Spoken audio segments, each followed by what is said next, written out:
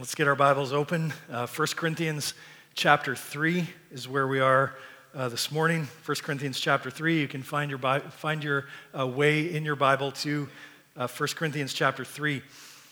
We are a couple of months now into our series in 1 Corinthians, and part of the reason that Paul has been writing this letter to the Christians in Corinth is to teach them what it means for them to be a church that is united. A church that is united. And that focus is really going to take us through in our series to the end of chapter 4, what it means for us as a church to be united as well. And you might remember early on in our series that Paul came just kind of flying out of the gate in chapter 1, and he said to them, here's a few reasons why you're actually not united, why you're divided in your fellowship. And he says you're choosing which leaders you want to follow, and that's dividing you. And you have different ideas about where real wisdom comes from, and that's dividing you. And you even have different ideas and wrong ideas of what real wisdom actually is, and that's dividing you. And so in chapters 1 and 2, Paul is writing to correct some of those wrong ways of thinking. And now we get to chapter 3, and in spite of everything that he's just said and the vision that he has laid out, Paul says to them, we still have a problem. It's almost like when somebody comes to you and says, we need to talk, right? Like, you know that whatever is about to come after that statement is usually not very good, right? Somebody comes and says, we need to talk. And that's a little bit of what Paul's doing here at the start of chapter 3. So let's have our Bibles open. 1 Corinthians chapter 3. You can follow along in your copy of God's Word as I begin reading verse 1 down to verse 9. This is the word of the Lord. But I, brothers, could not address you as spiritual people, but as people of the flesh, as infants in Christ. I fed you with milk, not solid food, for you were not ready for it. And even now you are not yet ready, for you are still of the flesh.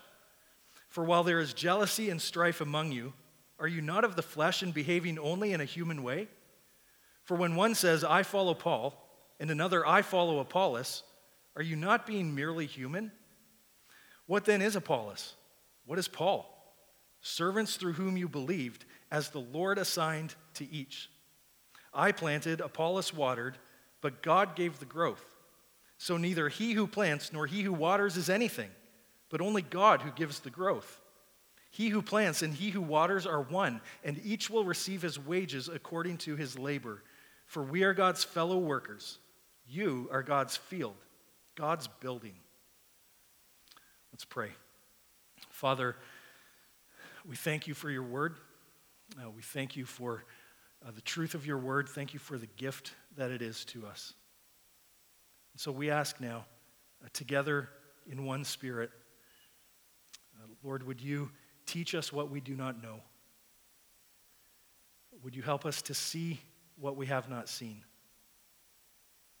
Lord, would you lead us in the way that you desire for us to go? That all of the praise and the honor and the glory would be given to you. Again, Lord, by your grace, we ask, would you please use this time now to make us more like Jesus? And would you fill me, Spirit of God, to communicate the truth of your word in a way that is clear, understandable, in a way that is loving and gracious, and in a way, ultimately, I pray, that will point all of our eyes to the beauty and the glory of Jesus Christ, in whose name we pray. Amen. If you were to take a walk down the hallway right behind this room here and poke your head into one of the classrooms, you would see a nursery full of cute little babies. And you would also see in that room a few adults who are joyfully spending time with those cute little babies so that some of you who are parents of those cute little babies can be in here with us. And they are glad to do it, and we're glad that they can do it.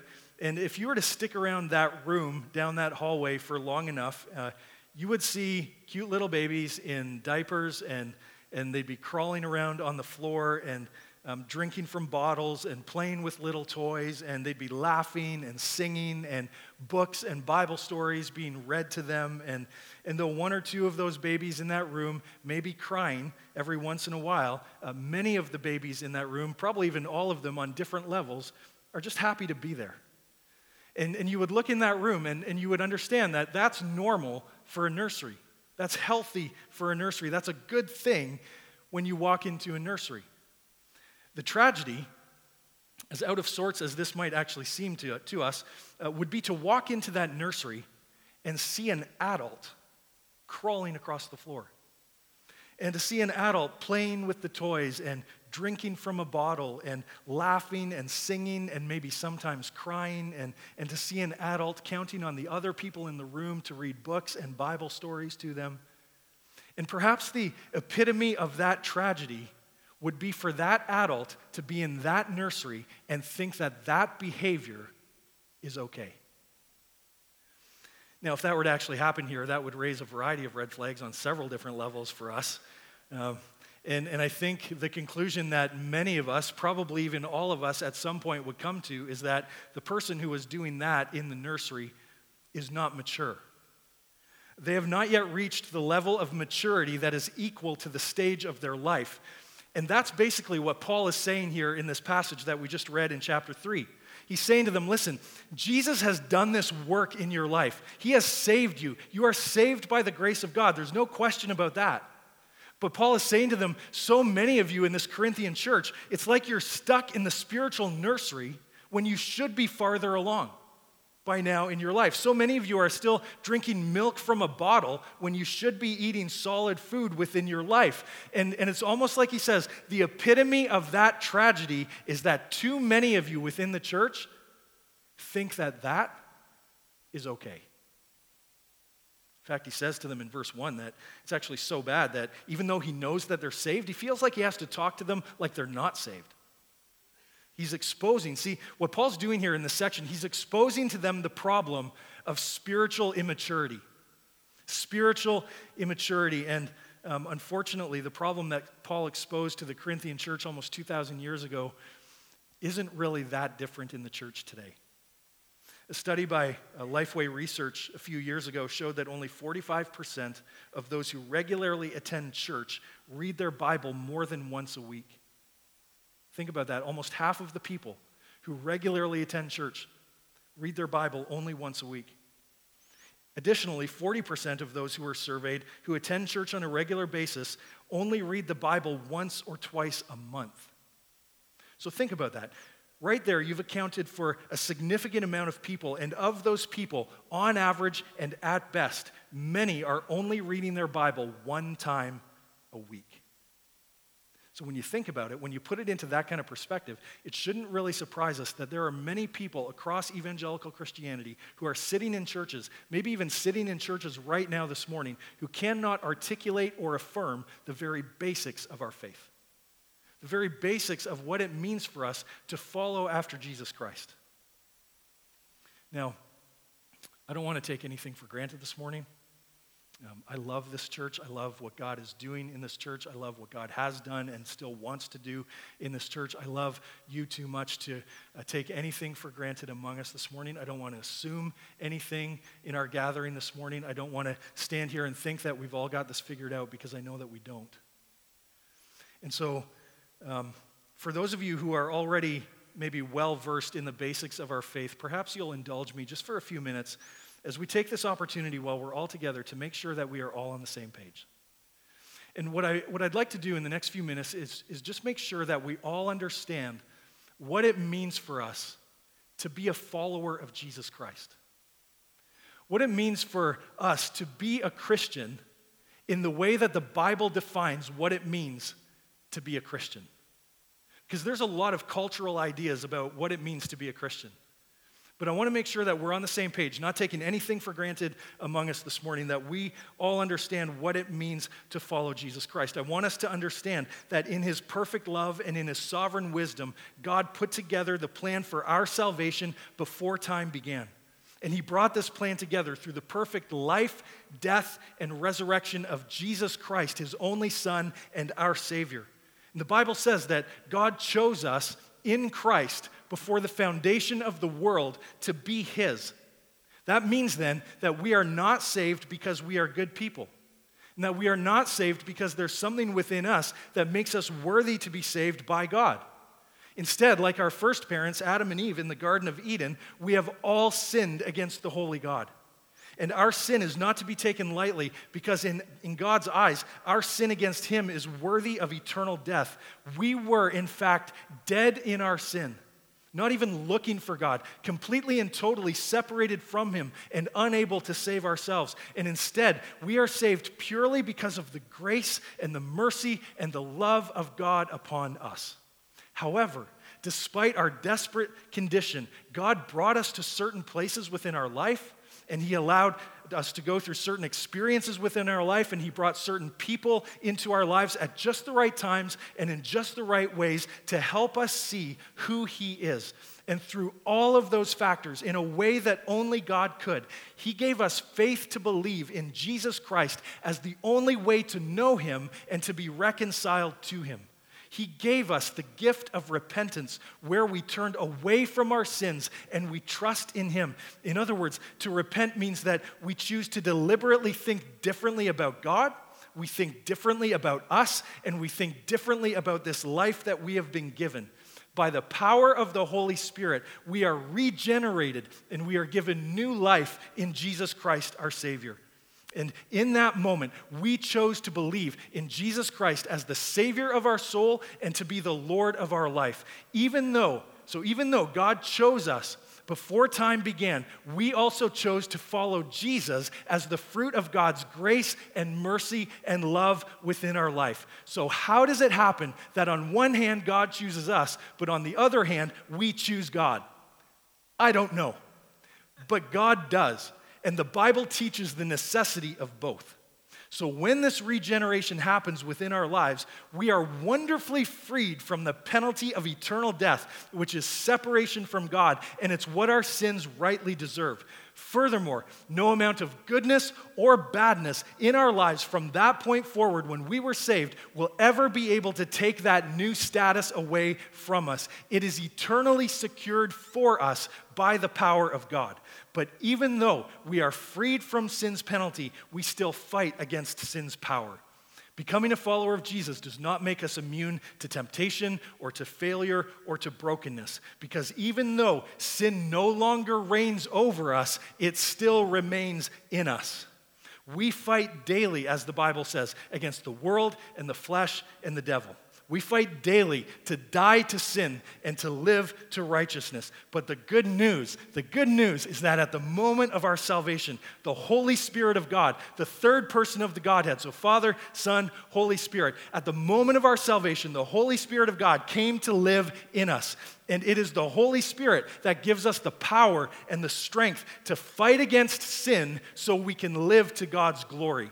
It is the ongoing daily work of the Holy Spirit that changes our attitudes, changes our behaviors, changes our desires, and changes our outlook. And only as we call on him in prayer and only as we are fed by him in the Word of God will those changes begin to take place within our lives on a regular basis. So, even while we fight in this ongoing battle, the hope of our salvation is that while we are freed from sin's penalty and we still fight against sin's power, we will one day be freed from sin's presence altogether and for all of eternity. And what a glorious day that will be. See, when we understand what has happened in our past, and when we can still anticipate what is to come in our future, that should then cause us to evaluate how we live right now, because Jesus made the implications of God's saving work within our lives abundantly clear. Jesus says that the result of this work that God has accomplished in your life through the life, death, and resurrection of Jesus Christ is that you deny yourself, you pick up your cross daily, and you follow after him. That means that we put Jesus' desires first. We put his plans first. We put his purposes first. That means that we strive to do everything that we can in the power of his grace to get to know him better. We spend time with him. We listen to what he says. We trust him for what we need so that we can know his plans and his purposes for us. And it means that we put aside our hopes. We put aside our dreams. We put aside our priorities and our plans so that we can do what he says and go where he sends. Because the more time that we spend with him, the more that we become like him. His desires then become our desires. His ways become our ways. His plans become our plans. And as that transformation takes place from one day to the next and from one degree of glory to another, then we will gladly do what he says and gladly go where he sends, so that as many people as possible will hear the name of Jesus and turn to him to be rescued from eternal punishment, just like he has done for us. This, friends, this right there, that's the foundation of our faith. That's what everything else in our life stands upon. So maybe you're sitting here and you're like, well, why'd you just spend all that time on that? Like why'd you spend these last few minutes just going through that? Because that, friends, that is the engine that drives the life that is lived to the glory of God. Like if we don't get that, if we don't get that as the foundation upon which everything else in our life is built, then all of our efforts towards spiritual maturity will just be about trying harder and doing better. And I think there's probably dozens of us in the room right now who could testify. We could stand up here and tell story after story after story about how that just frustrates us to no end. Like, I've tried harder, I've done better, I've checked this box, I've worked through that list, I've gone through all this stuff, and here I am, and I'm no further along now than I was when I started. We're just frustrated by the whole experience. So, back to 1 Corinthians 3. And Paul is writing this section now. He's writing to these Christians in Corinth, and he's saying, listen, you're saved. You're saved. Like all of that is true for you. You're saved in Jesus Christ, but you've been saved now for a while. And if this message of the cross has truly penetrated into your heart, then it should be showing in your life more than it is. Understand something, loved ones, that Paul is not saying here that everybody in the church needs to be at the same level. Okay, he's not saying that everybody needs to be at the same level of spiritual maturity. Okay, there are some who still need the milk, and that's good, that's okay. And there are some who should be on solid food, and that's good, and that's okay. There's some who are farther down the path. There are some who are just starting on the path, and that is okay. But he's writing to them, and he's saying to them, listen, based on the reality that this gospel is true for you, like Corinthian Christians, based on the reality that you're sitting under biblical teaching, based on the reality that you are part of this church, he says that you should be making steady progress in your life. And in this case, with the Corinthian Christians, he's saying you should be farther along than you are right now. So, loved ones, I would suggest to you as we get into this passage this morning that this right here this should be a regular examination for every follower of Jesus Christ as we look at our hearts and ask ourselves, am I making progress in my relationship with Jesus Christ? Am I growing in my relationship with him? Am I growing on a regular basis in my love for God? Like, am I closer to Jesus Christ on March 8th, 2020 than I was on March 8th, 2019? Am I seeing this kind of progress within my life? And a big part of the thrust of this passage in 1 Corinthians 3 is to help us understand what to do when we're not making progress like we should. So, friends, it's a bit of a hard message, but I believe it's a good message. I believe it's a message that we all need. It's a message that I need as well. What do you do when you've wandered off the path towards spiritual maturity? How do you get back on? How do you get back on track? So, that extended introduction this morning to bring us to this. 3 steps on the pathway towards spiritual maturity. 3 steps on the pathway. Here's the first. You can jot this down. What do I do when I'm not growing spiritually like I should? Number 1, address the problem. Address the problem. Look again at verse 1 of chapter 3. Paul says, "But I, brothers, could not address you as spiritual people, but as people of the flesh, as infants in Christ." So remember, in the passage that we looked at last week, he said that as children of God, you have the Spirit of God within you, and the Spirit of God in you helps you understand the purposes that God has for you. But now he's saying, there's a way that you can live your life that will overshadow the work that the Spirit of God is trying to do in you.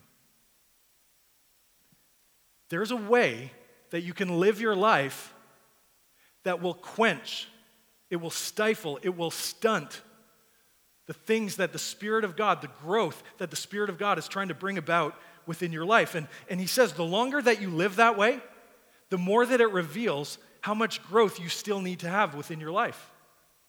That's why he has to say this in verse 2. He says, I fed you with milk, not solid food, for you were not yet ready for it. And even now you are not yet ready, for you are still of the flesh. You'll notice that he uses that term, the flesh, 3 times in the first 3 verses. It's basically a reference for what it means to live like the world. So here's the point that he's trying to make. If you're going to live like the world, you're not going to grow in the things of God. Like, it's just that simple. If you're going to live like the world, then you're not going to grow in the things of God. Like, living with one hand in the Bible and the other hand in the world is not good enough for God, because God wants both of our hands into his world. Love the Lord your God with all of your heart and with all of your soul and with all of your strength and with all of your mind. This is the first and greatest commandment. And so if you're trying to live your life with one hand in the Bible and the other hand in the world, then it shouldn't really surprise you that you're not experiencing the depth and the vitality of what it means to be growing in spiritual maturity. Shouldn't surprise you that maybe your prayers aren't being answered the way that you think they should be. Shouldn't surprise you that you feel like you're on a different wavelength whenever you're talking to people about spiritual things and whenever you're talking about stuff like this, about the very basics of our faith. So hear me, I'm not saying that as we grow in spiritual maturity, then all of a sudden all of our prayers just get answered the way we want them to. I'm not saying that. Understand that I'm also not saying that as we grow in spiritual maturity that all of our problems just magically disappear. There's dozens of us in the room who could stand up and testify that as we grow in spiritual maturity, life actually becomes harder sometimes, right? Like we know that to be true, and so we're not saying those things. I'm simply trying to highlight one of the basic tenets of the Christian faith, that the more time that we spend getting to know God and growing in our love for God, then the more that God has this amazing way of knitting our hearts to his heart in such a special way so that the things that he wants for us become the things that we want for us. See, that was the problem for the Corinthians. They still wanted what they wanted. They weren't primarily interested in what God wanted for them. Take a look again at verse 3. He says, for while there is jealousy and strife among you, so think about that for a minute. What's jealousy and strife? Jealousy and strife is the result of not getting what you want. Like, you want what you want, but you're not getting what you want. You see somebody else has what you want, and you can't get what you want because they have it, and so there's jealousy that rises up within you. There's strife. There's division that results from that. He says, while there is jealousy and strife among you, are you not of the flesh and behaving only in a human way? He's not calling them infants in Christ. He's not calling them immature because they were newly saved. Okay? He's calling them immature because they refused to cut the sin out of their life. He's like, I see the jealousy among you. And I've heard about the division, and I've heard about what's causing the division among you, and you're behaving in a human way. You're not behaving like someone who has been supernaturally changed by the grace of God. It's like he's saying to them, like you're acting like somebody who hasn't been saved. You're acting like someone in the world who doesn't know the grace of God, that you have what you want, but you're not getting what you want, and so you're reacting like someone who hasn't even been saved. And see, the thing is, friends, that when this happens in our life, like when we stumble, when we fall, when we sin, even just once, that doesn't mean that we are automatically then spiritually immature, okay? But when you know that something is sin and you keep doing it, or when you should be at a place in your faith where you should already know that something is sin, but that thing is becoming like this recognizable pattern within your life, then that's one of the telltale signs. You need to look at your heart. And that's one of the telltale signs, actually, of spiritual immaturity. Like, I'm not thinking the way that I should about that thing. Here's the point. You can't be committed to the world and expect to go deeper in your faith at the same time. You can't be committed to the world and expect to go deeper in your faith at the same time. If you choose to love the Lord your God with part of your heart and some of your soul, you will not grow. You just won't. Like if you really want to grow, then you have to address the problem. You have to choose which world you're going to live in. And the gracious invitation of God, listen, the gracious invitation of God to you and to me is to come to him and to put both of our hands into his world. To follow him with everything that we have. So just think about this for a second in your own life. What does your spiritual diet consist of? What are you feeding yourself on? Are you depending on 90 minutes a week on a Sunday morning? Or 90 minutes a week every other Sunday morning? Or 90 minutes a week on a Sunday morning once or twice a month? Like, are you depending on that and then expecting that to last you until you come back and do it all again? Like, how much of your relationship with God is getting crowded out by the priorities of the world? The author of Hebrews said the very same thing. And when he says this, he teaches us really what's at stake when it comes to this. Hebrews chapter 5, verse 12. He says, "For though by this time you ought to be teachers, you need someone to teach you again the basic principles of the oracles of God." Saying the same thing that Paul's saying in 1 Corinthians 3. He says you need milk, not solid food. For everyone who lives on milk is unskilled in the word of righteousness, since he is a child. But solid food is for the mature, for those who have their powers of discernment trained by constant practice to distinguish good from evil. Now, don't miss that, okay? He says the immature are just satisfied with the milk. So the immature are the ones who are just content, just to lay back in someone else's spiritual arms and tip the bottle back and take whatever they can get from the bottle. They're just content with that because solid food's not even on their menu right now. Like they're just content with the milk that they can get. But he says the mature, the spiritually mature, are those who are biting down on the solid food of God's word. The mature are the ones, notice this, who are trained by constant practice. So the mature are the ones who are constantly letting the word of God be the floodlight that shines into their life to expose what needs to grow, but also what needs to go. Like the mature are those who, through reading God's word and meditating on God's word and memorizing God's word and reflecting on God's word and then doing what God's word says to do, because that is what helps us, notice what he says here, that's what helps us distinguish good from evil. And see, that's the problem right here. This is where we get lost in the swirl of spiritual immaturity. If we are not daily taking the time to be in God's word, putting that into constant practice to see how we are to live this life, then we will not be able to distinguish good from evil. Like it's going to get harder and harder and harder and harder to distinguish right from wrong. And that's the problem in Corinth. And that's the problem for us when we drift off this pathway towards spiritual maturity. Evil was taking root and the good was getting buried. So how do we get back on that pathway? First step, address the problem. Address the problem. Second, adjust the perspective. Adjust the perspective. What do I do when I'm not growing spiritually? Address the problem, adjust the perspective. Notice verse 4. It says, "For when one says, 'I follow Paul,' or another, 'I follow Apollos,' are you not being merely human? What then is Apollos? What is Paul? Servants through whom you believed, as the Lord assigned to each. I planted, Apollos watered, but God gave the growth. So neither he who plants nor he who waters is anything, but only God who gives the growth. He who plants and he who waters are one, and each will receive his wages according to his labor." See, the problem here is that the people in the Corinthian church were putting their leaders on pedestals, and it may have started out as some genuine encouragement, and that's good, that's fine, but it got to the point where it was creating division within the church, and people are taking sides, and now they're fighting one another over this, and Paul says to them, like, wait just a second. Like you're missing the point here, because if you're banking everything here on the reputation and the gifting of your favorite leader, then this is like a train wreck that's just waiting to happen. And he says that you're missing that point reveals how much growth still needs to happen within you. So it's like Paul's pulling back here and he says, okay, let's stop here. Let's take a big, deep spiritual breath and let's get some perspective on what's actually taking place within our midst. And Paul says, we all had a part to play. Like Paul planted, Apollos watered. Paul planted the church. Apollos came a short time later, and he's nurturing the church. Verse 8 says, he who plants and he who waters are one.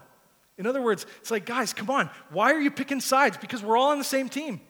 Like, we're all one. We're all going in the same direction. We're all worshiping the same God. We're all following the same Savior. We're all working towards the same end. But in the end, even though God uses different people to accomplish different things, in the end, only God is the one who brings about the kind of growth that's going to be meaningful at all. And maybe that's where we need to adjust some perspective as well. Because as we get together within our gatherings, within our church family, if we elevate any one person in our gathering and think to ourselves, if I can just sit under their teaching once in a while, as if that's going to make the difference, or if we have this expectation that someone else needs to spoon feed the Bible to me without me doing any of the hard work of developing these disciplines within my life and for myself, then Paul's essentially saying to them, hey, welcome to the spiritual nursery. Like, it's time to grow up. It's time to grow up in Christ. So again, Paul's pulling back and he's saying, listen, guys, listen. Who are these guys anyway? Like, what is Apollos? What is Paul? And he says here, they're nobodies. Like, we are nobodies. He says we are just servants that God used so that you would believe. That word servants in verse 5, it carries this word picture of someone who serves food. So we call that person a waiter, right? And that's the word picture that goes along with this. And so Paul's basically saying to them, look, what I did among you and what Apollos is doing among you right now, we're just the guys who brought you the food. And you ate that food so that you would be nourished by that food. But notice the implication here, because this is really, really important. As the food is put in front of you, you have to eat the food. You have to eat the food. You have to pick up the food, put the food in your mouth, so that as you eat the food, God will bring about the kind of growth in your life that will make a difference. Here's the point. The teacher, the preacher, no matter who they may be, no matter who it is that stands up here on any given weekend, no matter who the teacher is in a Mission City Kids classroom, no matter who the small group leader is, or who the counselor is, or who the teacher in another class is, no matter who those people are, no matter the preacher, the teacher, no matter how good they are, no matter how mediocre they are, no matter how poor they might be, listen, the preacher and the teacher cannot produce spiritual growth within your life. Those preachers, those teachers, their responsibility is to put the food in front of you. And according to the end of verse 8, he says, God will evaluate the quality of our work as preachers and teachers, and he will reward us as he sees fit. So God's not going to judge us based on the results that we get. Like, God's not going to judge preachers and teachers based on the number of people who get saved because of a sermon they preach or a lesson they teach. God's not going to judge us based on the number of people who are in a small group, or the number of people who get baptized, or the number of people who go on mission trips, or people who come to a weekend service. He's not going to judge us based on that. Why? Because God says right here in these couple of verses that the results are up to him. He's the one who brings about the results, but he is going to judge us on this. Were we faithful as preachers and teachers in taking the food from the kitchen to the table, so to speak, so the people could eat it and be nourished by it? See, at the end of the day, loved ones, the preacher and the teacher is nobody. I'm nobody. Like, we're just a bunch of nobodies trying to tell everybody about somebody who can save anybody, right? Like, at the end of the day, we're nobody. Like, the preacher and the teacher is a servant of the Lord so that you might believe. Believe in Jesus. See, at some point, friends, we have to pick up the food. You have to pick it up. I have to pick it up. We have to pick up the food, put it in our mouth. Why? Because that's the way that God has designed for growth to happen within our lives. Peter talks about this very thing in 1 Peter chapter 2. Up on the screen for you, 1 Peter 2, verse 1, he says, "So put away all malice and all deceit and hypocrisy and envy and all slander. Like newborn infants, long for the pure spiritual milk, that by it you may grow up into salvation, if indeed you have tasted that the Lord is good. So notice the pattern here, okay? Because this is the pattern toward spiritual maturity. This is the pathway toward spiritual maturity within your life and within my life. First thing he says, verse 1, name the sin and put it away. That's step one on the pathway towards spiritual maturity. Address the problem, right? Name the sin. Identify the sin. What is it in my life that is preventing me from growing closer to God, from going deeper in my relationship with Jesus Christ? Name the sin and then put that sin away. Why? Because of what he says next in verse 2, so that you can fill up on the sweetness of your salvation. The thing is, you can't fill up on the sweetness of your salvation until you put away the bitterness of your sin. You have to put that away first so you can fill up on what God has done for you. And then why do we do all of that? Because verse 3, he says, if you've already come to know God's goodness and grace upon your life, then this is something you're going to want to do. Like that's one of the signs that you're growing in Jesus Christ. You're not perfect. You don't have it all figured out, but you've got this growing desire within your heart to put sin away. To be done with that sin. You want to be done with that sin. You're fighting against that sin. You want to put that sin away so that you can fill up on the sweetness of the salvation in the gift that God has given to you in Jesus Christ. And notice here as well, notice that this is something that you have to do for yourself. Something I have to do for myself. Like, look at what Peter says here. He doesn't say, go to your pastor and get him to do it for you. He doesn't say go to your small group leader and get them to do it for you. Go to the counselor and get them to put together a plan to do it for you. And this is personal, right? And we come alongside of each other within the family of God to encourage each other to grow in these things, to walk alongside of each other because we need to encourage each other daily and all the more as we see the day approaching, Hebrews 10. We need to do that, but this is something that we have to do starting with ourselves. We have to feed ourselves on the Word of God. Finally, number 3. How do I get back on the pathway towards spiritual maturity when I've drifted off? Number 3, anticipate the progress. Anticipate the progress. Verse 9, he says, for we are God's fellow workers. You are God's field, God's building. When he says we at the start of verse 9, he's talking about himself and Apollos. He's talking about the preachers and the teachers. And the you in verse 9 are all the believers who sit under their teaching. So he's affirming the fact again that despite different people having different roles within the body of Christ, that in the end, God is the one who does all of the work. God is the one who brings about all of the results. That the preacher and the teacher have the honor of working with and for God, but also that when you take the food that's put on the table in front of you and you eat that food for yourself, that when you do that, there's certain things that you can expect to happen within your life. A certain fruit that's going to start to grow within your life. Why? Because he says here, first of all, you are God's field. Just like a farmer turns over the dirt and throws seed onto the ground. Like there's a lot of important things that a farmer needs to do, but in the end, a farmer also understands that their contribution to a successful harvest is actually minimal in light of everything else that has to happen. Like the sun has to shine, the rain has to fall, the temperature has to be right. Like so many things that are just completely beyond their control. Jesus said in Mark chapter 4 that the kingdom of God is like a man who scatters seed on the ground.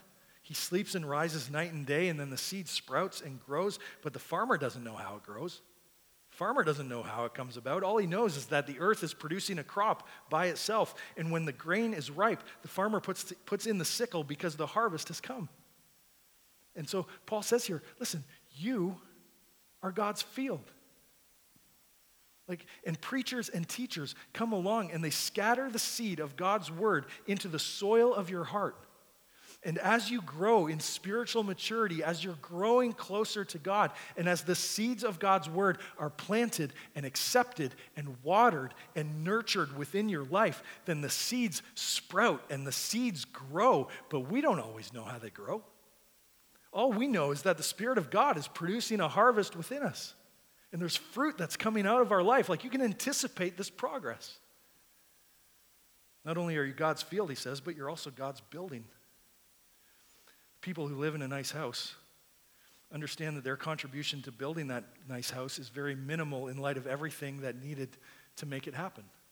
Even the people who build the nice house, even their contribution, as important as it is minimal in light of everything else that needs to happen for them to get the stuff that they need in order to build the nice house. Like there's so much that has to happen. And Paul says here in a similar way, understand, God is building something in you.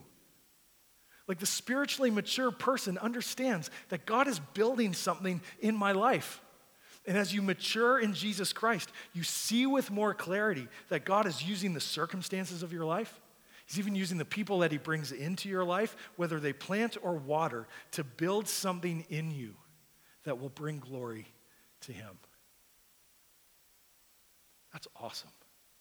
Like you are God's building. And when you welcome that perspective in your life, then you can anticipate progress. You can anticipate spiritual growth and maturity and fruit that is coming out of your life because of the work of Jesus Christ in your life. You can rightly celebrate the fact that you're moving on from the nursery and you're moving into greater things. So listen, friends, whether we preach or teach, whether we plant or water, whether we disciple or we are being discipled, and regardless of what God chooses to grow or to build within us, our contributions are significant. What we do matters. It matters to us, it matters to God. But when it's all said and done, all of the growth and all of the glory belongs to God.